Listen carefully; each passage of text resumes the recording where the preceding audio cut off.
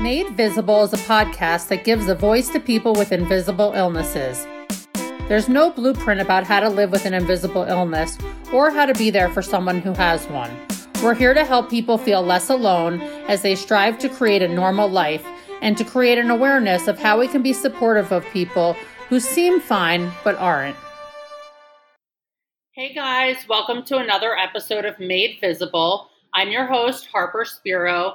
We have another amazing guest on the show today. A few years ago, a good friend of mine posted an article his sister wrote about her experience with depression.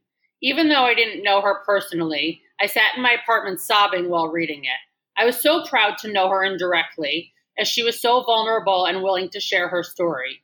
She was still in college at the time, but her words were so powerful, and I knew that they would help others who were also struggling with mental illness. I messaged her several times, gushing about her writing, so it's no surprise that she was at the top of my ideal guest list when I decided to launch this podcast.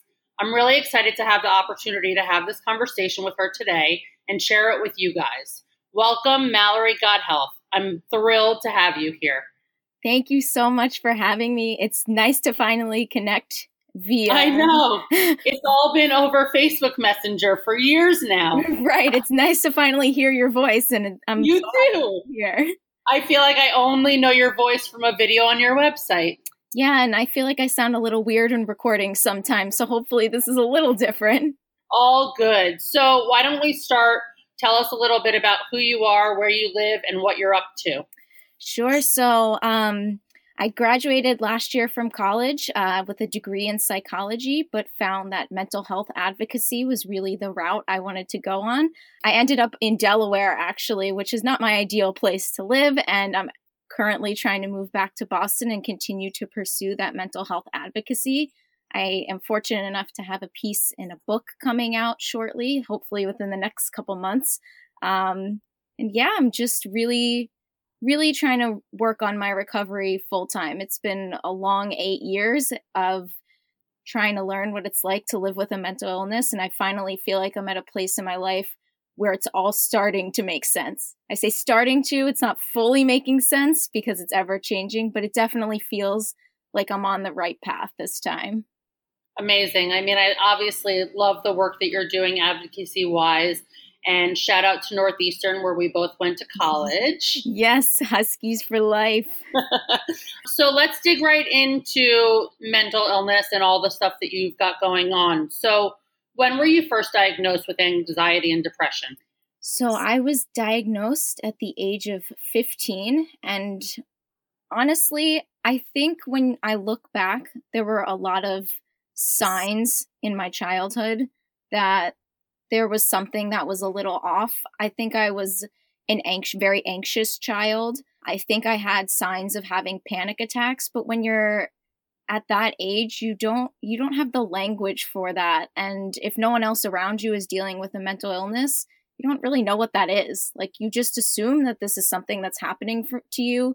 You kind of just keep sweeping it under the rug because you don't want to tell anybody about it because it feels weird. And again, you don't have the language for it. So I think all of it really came to, its breaking point at I would say my sophomore year of high school, or going into my sophomore year.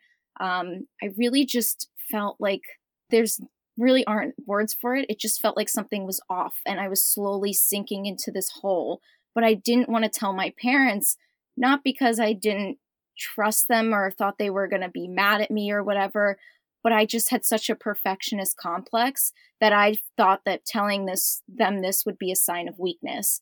And I did not want to be seen as weak. So I hid it for several months. And I was struggling with self-harm and suicidal ideation. And I confided in one friend. And this one friend was great. She helped me through so much. But at one point she said, you're not safe anymore. And I can't be the only person who knows about this. And on Christmas Day, when everybody is celebrating with their family, she came over and said, you have two options here.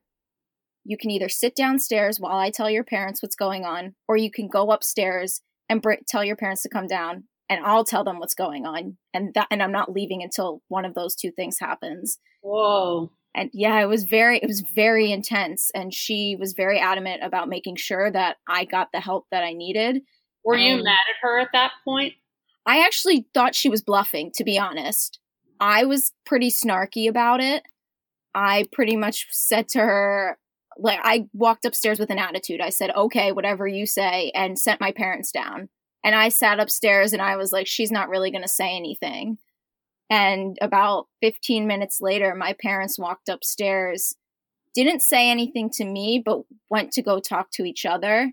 And then about 15 or 20 minutes after that, I was on my way to an emergency room. Again, I thought I thought it was a joke. Like, I was like, this isn't happening to me. Like, it's not that bad. You guys are overreacting. Like, I really just didn't believe that this was as serious as it was, even though I felt awful. It just felt like this was not so serious. And 8 hours in the emergency room, which was definitely a difficult experience when you don't know what being in a psychiatric unit of a hospital looks like. I ended up in my first inpatient unit at Johns Hopkins Hospital. And that was where I received my official diagnosis of general anxiety and major depressive disorder. How long after being admitted to the hospital did you get that diagnosis? I actually got it shortly after, which I've always struggled with. I feel like they get information from you and from your family, but I feel like that's a quick time to make a diagnosis for someone. But fortunately, or for them, or unfortunately for me, they kept me for only 5 days. And then I ended up back there about 2 weeks later. So they actually got a little more time to observe me. But I think that's definitely a difficult decision for them, in my opinion, for them to make about, after knowing me for a few hours, to just jump on a diagnosis like that. Absolutely. So what was that experience like for you, for your family? I know you have 2 brothers. I'm good friends with one of them. So what was that like for everybody? Obviously, you especially. Yeah, I mean, I think this is a weird statement to make, but it's a very powerful one in that this really brought our family very, very close together. Both my brothers happened to be home that Christmas. It just happened to work out that they were both not traveling or in school, or, they came in that Christmas, and they all got to visit me that first hospital stay. And I specifically remember when my brothers walked in, and they both looked like they were going to cry. And they're my 2 big brothers. They're like my protectors, and they're like these, I always consider them the tough guys because they always used to pick on me and wrestle me. So it was weird. Not weird, that's not the word. It was powerful for them to walk in and say, like, see their hurt. And I remember I was like, no, guys, it's okay. I'm okay. Like, I wanted to reassure them, even though, like, I was the one who was dealing with it. I wanted them to know that it was going to be okay. And I think they were so good to me. They came to watch Ravens games with me, which is very important to our family. They came to watch them in the hospital with me, and my parents drove down to Baltimore every day to visit me, like twice a day, to make sure that I felt like I had their support. But I think it was also difficult because some of the behaviors I was displaying caused some distrust with my parents. I was self-harming, and that scared both of them. And they didn't want to leave me alone. They were afraid to leave me in a room alone because they thought I was going to hurt myself. And at 15, 16 years old, you want your independence, you want your freedom. And I was having trouble seeing from their perspective at the time how scary that was to, like, give me my freedom. And so I was definitely very, very stubborn and I was a little defiant and very angry that they wouldn't give me my space, not understanding from their perspective that they were just trying to keep me safe. Yeah, I mean, that's such a huge thing because at that age, we're rebellious no matter what. We want to do things our way. We want the freedom and, to do it differently than our parents want us to be doing it. But in this specific situation, they were truly concerned about you and your well-being. So it's really a challenging thing to go through as a parent, I'm sure, as your brothers, and obviously for you. So what was that process like over these years since your diagnosis and those 2 hospital stays to navigating these conversations and what it's like to live with this when I believe you're the only one in your immediate family who's going through this, correct? Yes. So I know there's extended family that deals with it. Immediate family wise, I'm the one who I say it's the genetic lottery that I got the jackpot win for. I've never won any other type of raffle in my life, so I guess if I'm gonna win one, let's make it big. But I think it's been a long journey. After those 2 hospital stays, it actually ended up turning into an outpatient stay, followed by another inpatient stay at a different hospital, and then 3 more outpatient stays at that hospital. It has definitely been a long, long journey. And I think part of the reason it was so long is because I don't think I, at the beginning, fully invested in my recovery. I kind of just thought that this was something that I would go to the hospital and it would go away.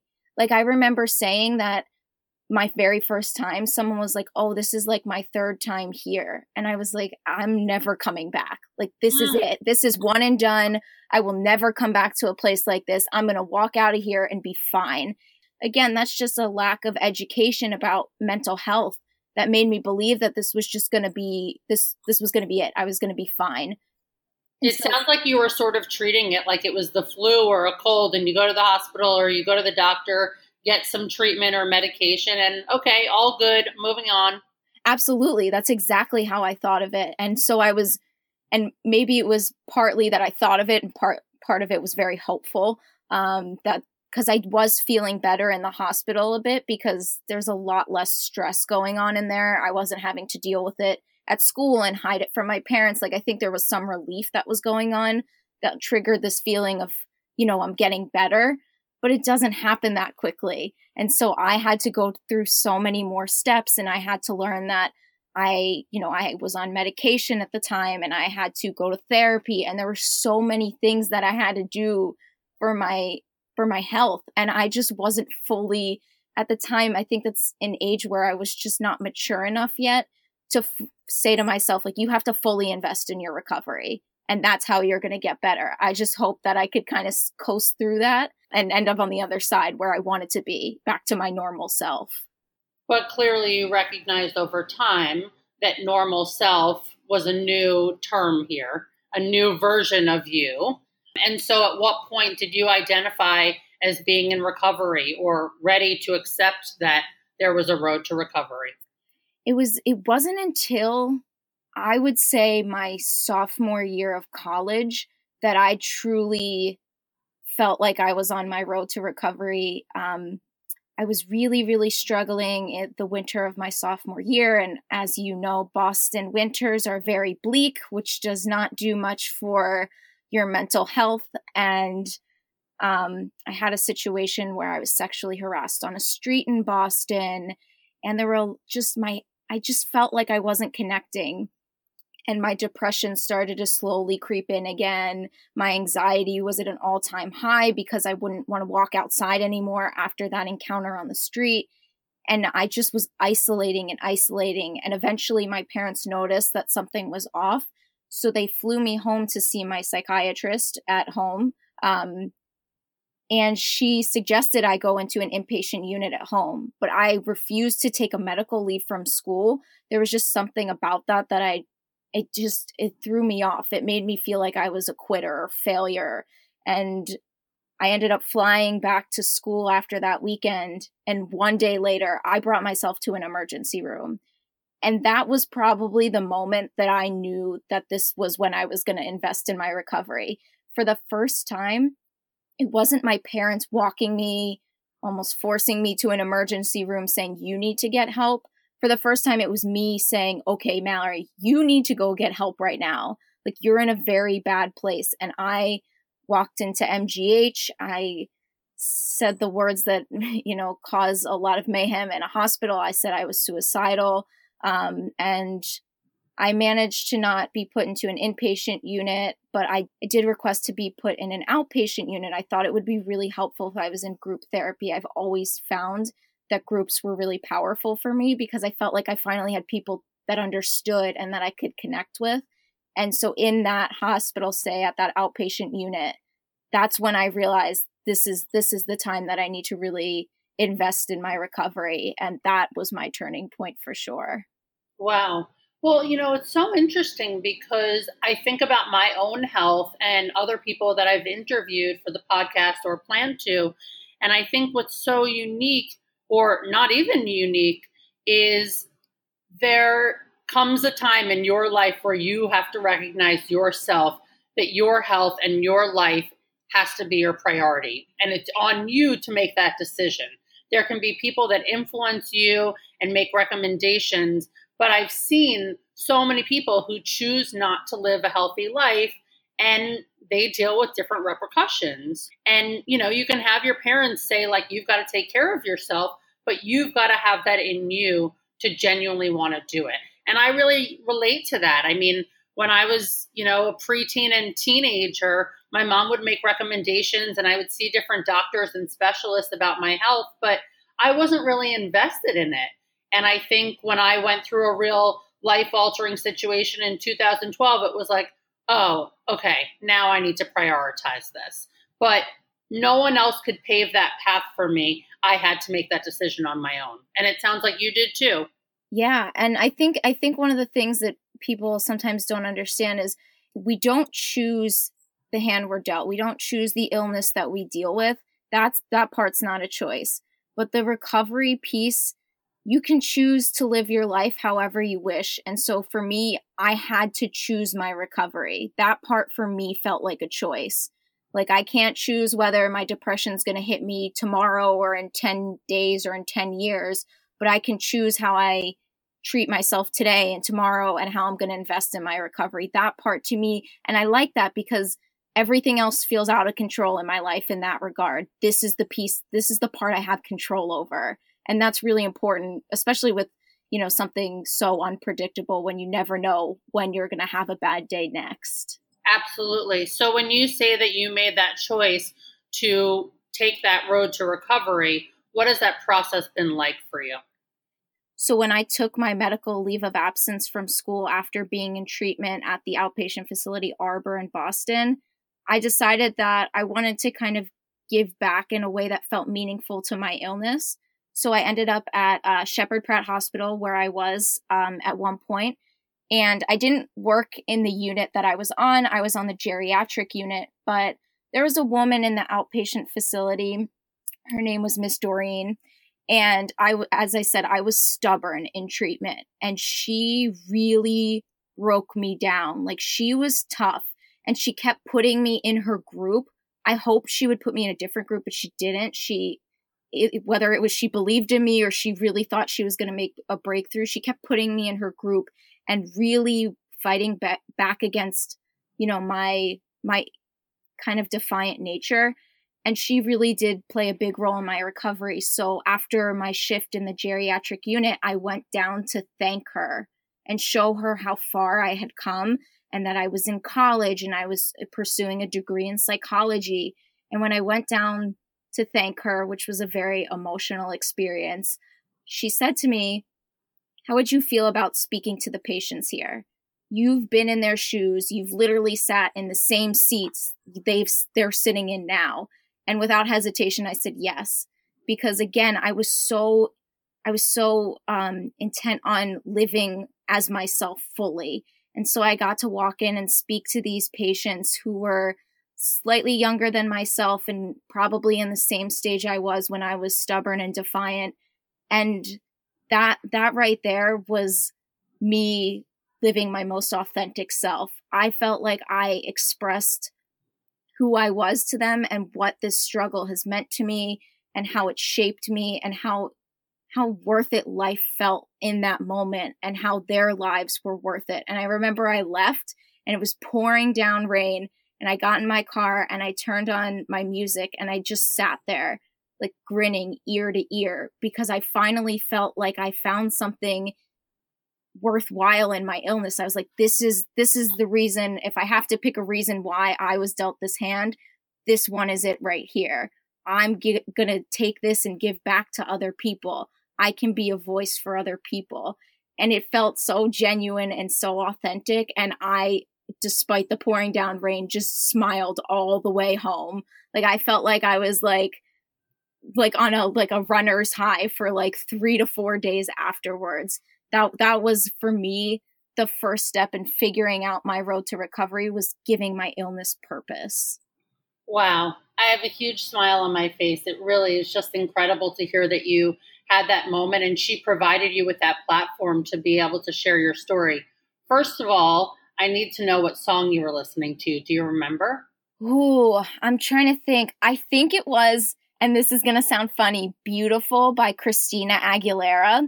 Okay. It was one of my favorite songs growing up, and it was a song I listened to constantly when I was at the beginning of my, like when I first started to feel really depressed, because it was such a positive song and I needed something positive in my life. And for me, that felt like a full circle song where I finally felt like it was in a better space and the words really rang true for me. I love that. I love that so much. So clearly that sounds like this was the beginning of your advocacy work. So what made you want to take on a bigger role in advocacy for mental health from there, and where did that go for you? I ended up speaking with my therapist about how powerful that experience was, speaking at the hospital. And I said, like, where else do I do this? Like, can I do this as, as a career or a job or a part-time? Like, I felt like I was so passionate about doing it, but I didn't know where to go from there. And she gave me a few suggestions, but it wasn't until I actually returned to school and joined the Active Minds chapter at Northeastern that I got my second opportunity. I was a part of that in a different club, and those meetings. What is Active Minds? I've heard of it, but I want to make sure that our listeners know what it is. Yeah, absolutely. So it's they fight mental health stigma on college campuses. So it is very specific to college students. They do a lot of interesting events like Send Silence Packing, where they actually put backpacks out of the number of people who have died by suicide every year. And it's just a very powerful event because they could have been your peers or your friends or something like that. And they do a lot of advocacy work, a lot of legislation work. They are a very wonderful organization, and I was proud to be part of it in school. That's awesome. That's really cool. So continue on about advocacy and where that sort of led you and where you're at now profession-wise. Yeah, so when I was in these two clubs, their meetings coincided. And so I often missed my Active Minds meeting to go to another meeting. And that meeting got canceled, and I decided, okay, well, tonight I'll go to Active Minds. And they were actually talking about, at that particular meeting, this event they were going to put on called Break the Silence. And they were looking for more students to speak and share their stories. And I sat around for a little bit and I was like, should I do it? Should I do it? And finally I went up at the end of the meeting to the guy in charge of it. And I said, I'd be willing to share my story. And we sat down for coffee a few days later, and I told him my story and I told him my message, which at that point I had gotten a tattoo. I kind of co-opted it from Perks of Being a Wallflower. Yeah. And it says, in that moment, I felt infinite. And that was a nod to my recovery in that moment when I chose to invest in my recovery and invest in myself. I felt infinite.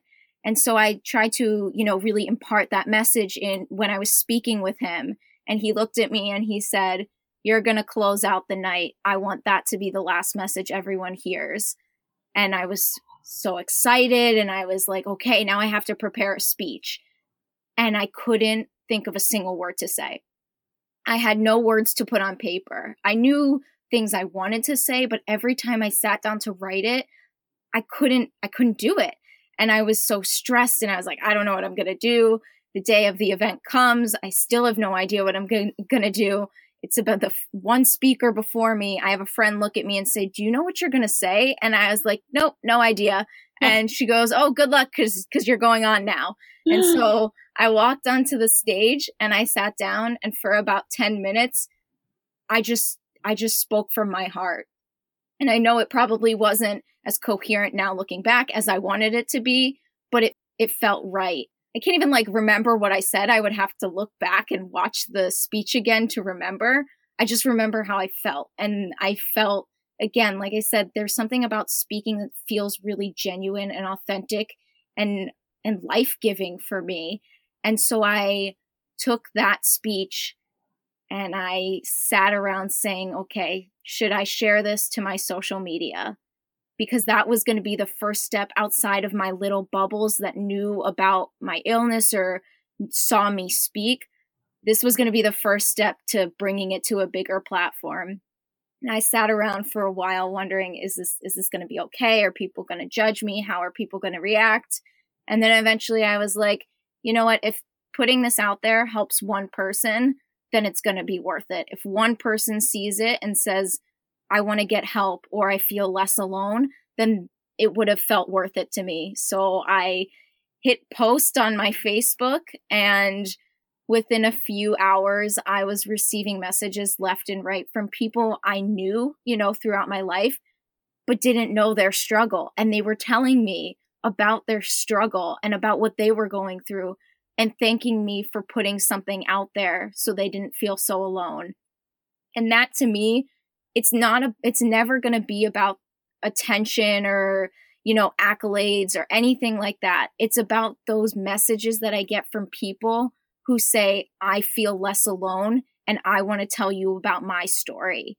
That to me is the most beautiful thing about what I do. And once I shared it and received such positive feedback that people wanted to know, not just about my story, but wanted to know that there were other people out there struggling, that to me, then I was hooked. And from there, that's when I really started pursuing writing and beginning my own website and sharing more speeches that I did. And that's what really launched it, was that sharing that first thing to Facebook. Well, it's got to be so terrifying. I mean, I remember doing it about my health as well, sharing for the first time. You have no idea how people are going to respond. Are you going to be ripped to shreds, or are people going to relate? And luckily in your situation, people did relate.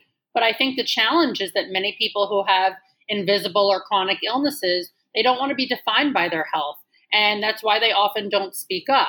But it's clear that in your case, you've made your illness a important part of your identity and who you are.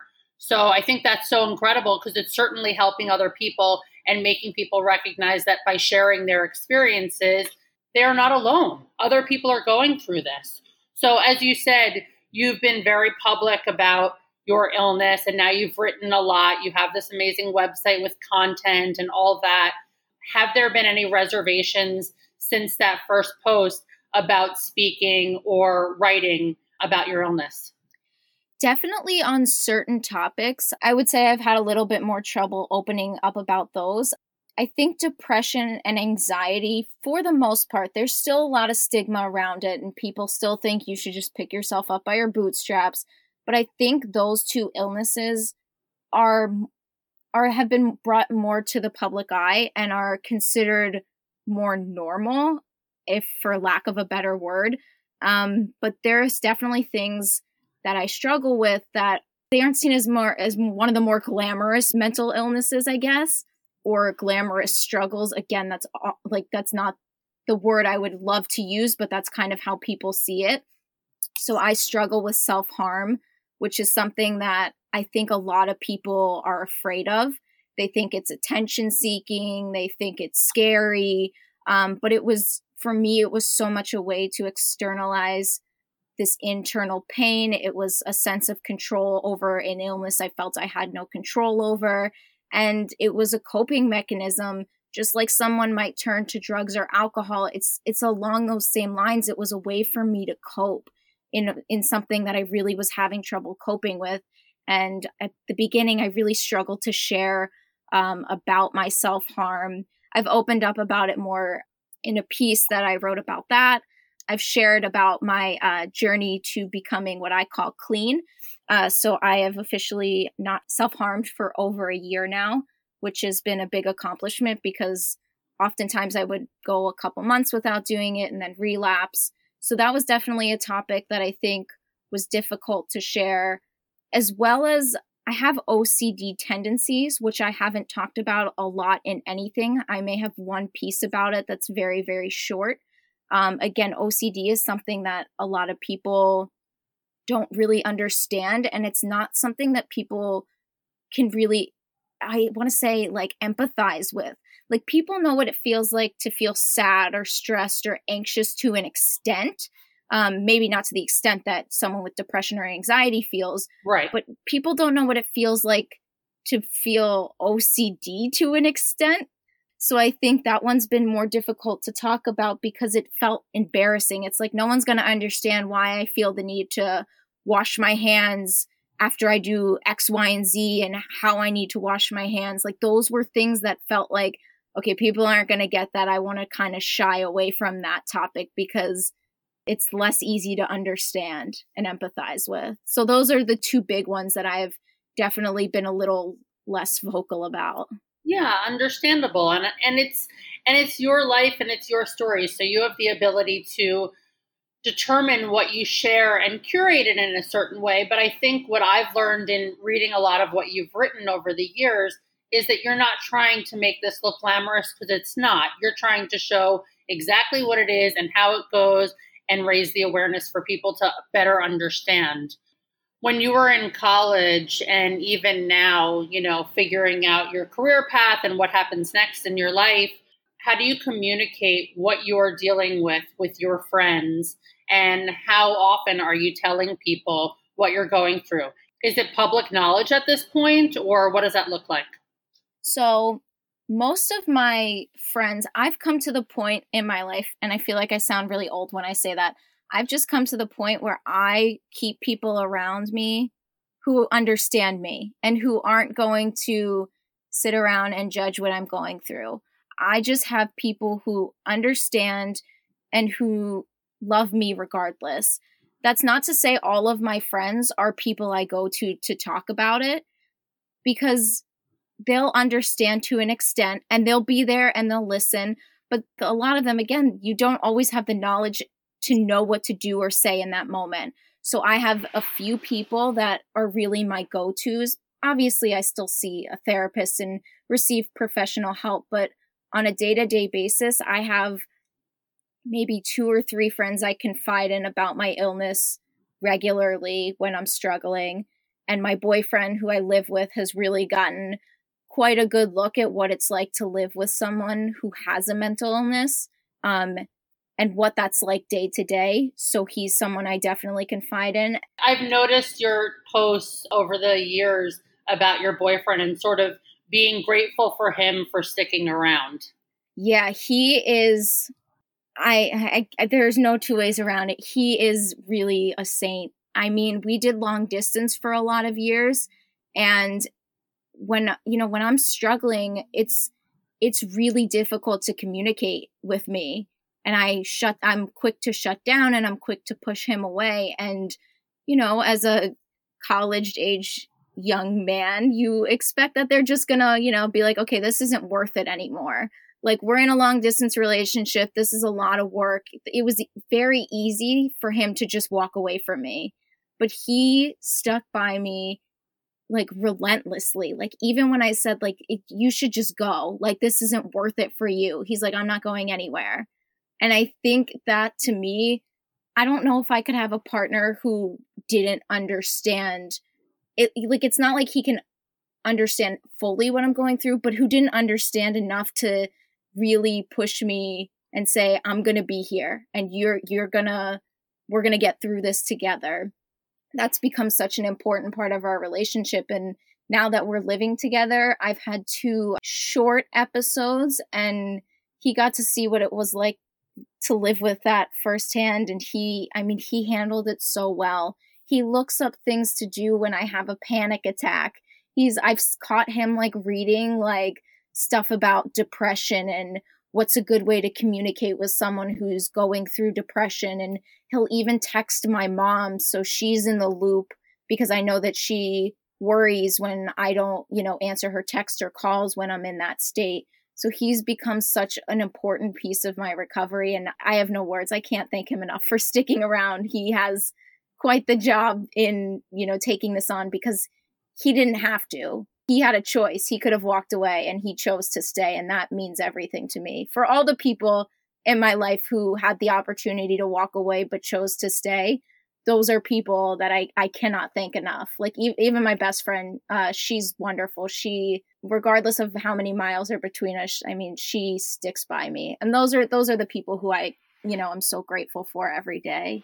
That's incredible. I mean, I think part of it is due to who you are as a human being.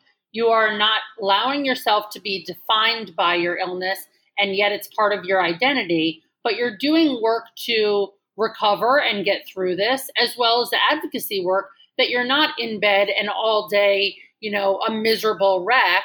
You're living your life and trying to show the different sides of mental illness.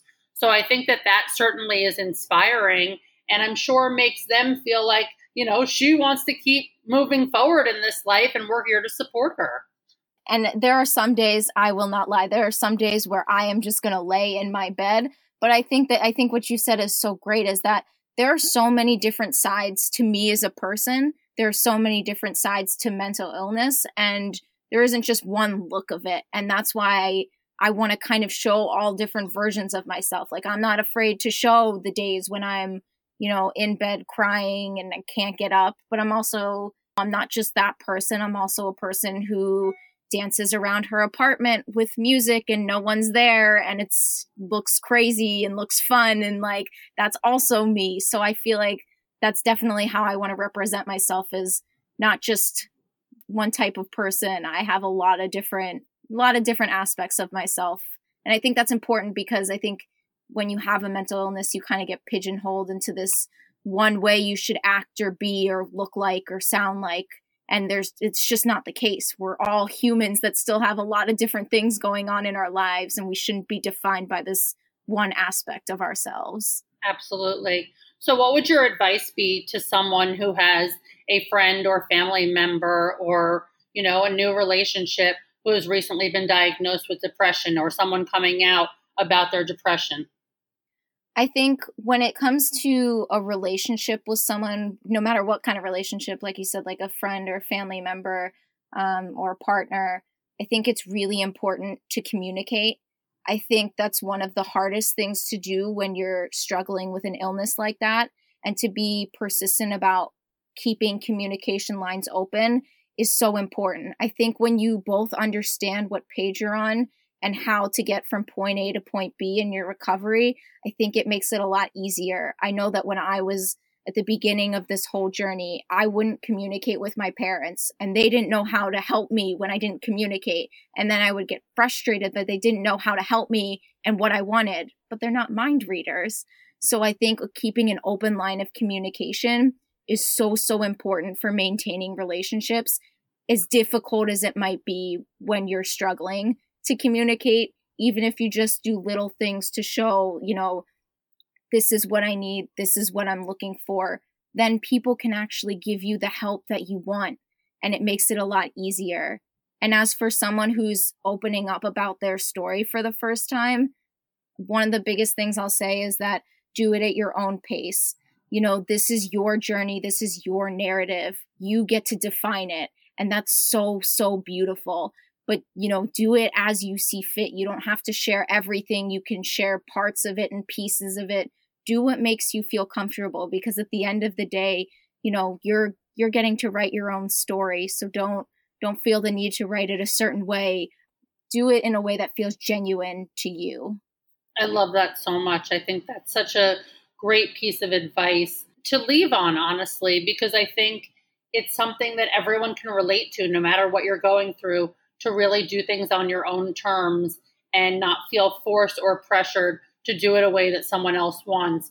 But again, you had this woman in the hospital who opened this door for you and let you in and said, okay, I think that you should be sharing this, and look at what's come of that since then. Really powerful.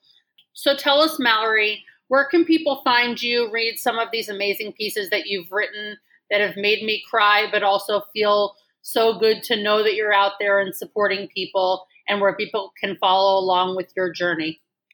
Yeah, absolutely.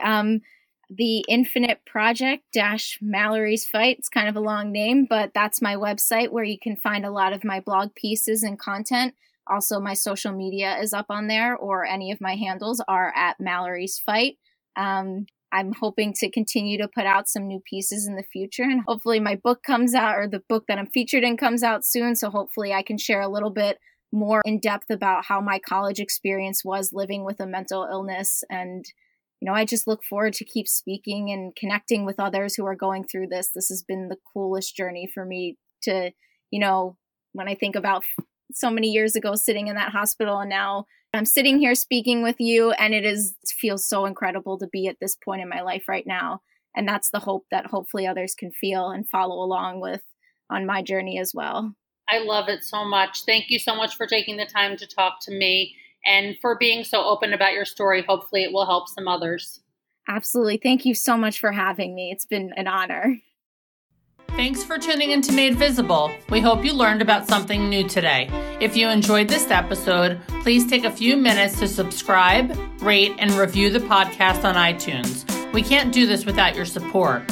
Visit MadeVisiblePodcast.com. Follow Made Visible Podcast on Instagram. Special thanks to the team who made this possible. Elise Bonebright, the audio editor, Gemma Leghorn, the assistant producer, Dylan Chenfeld for the intro music, and Krista Gray for the logo and design concepts.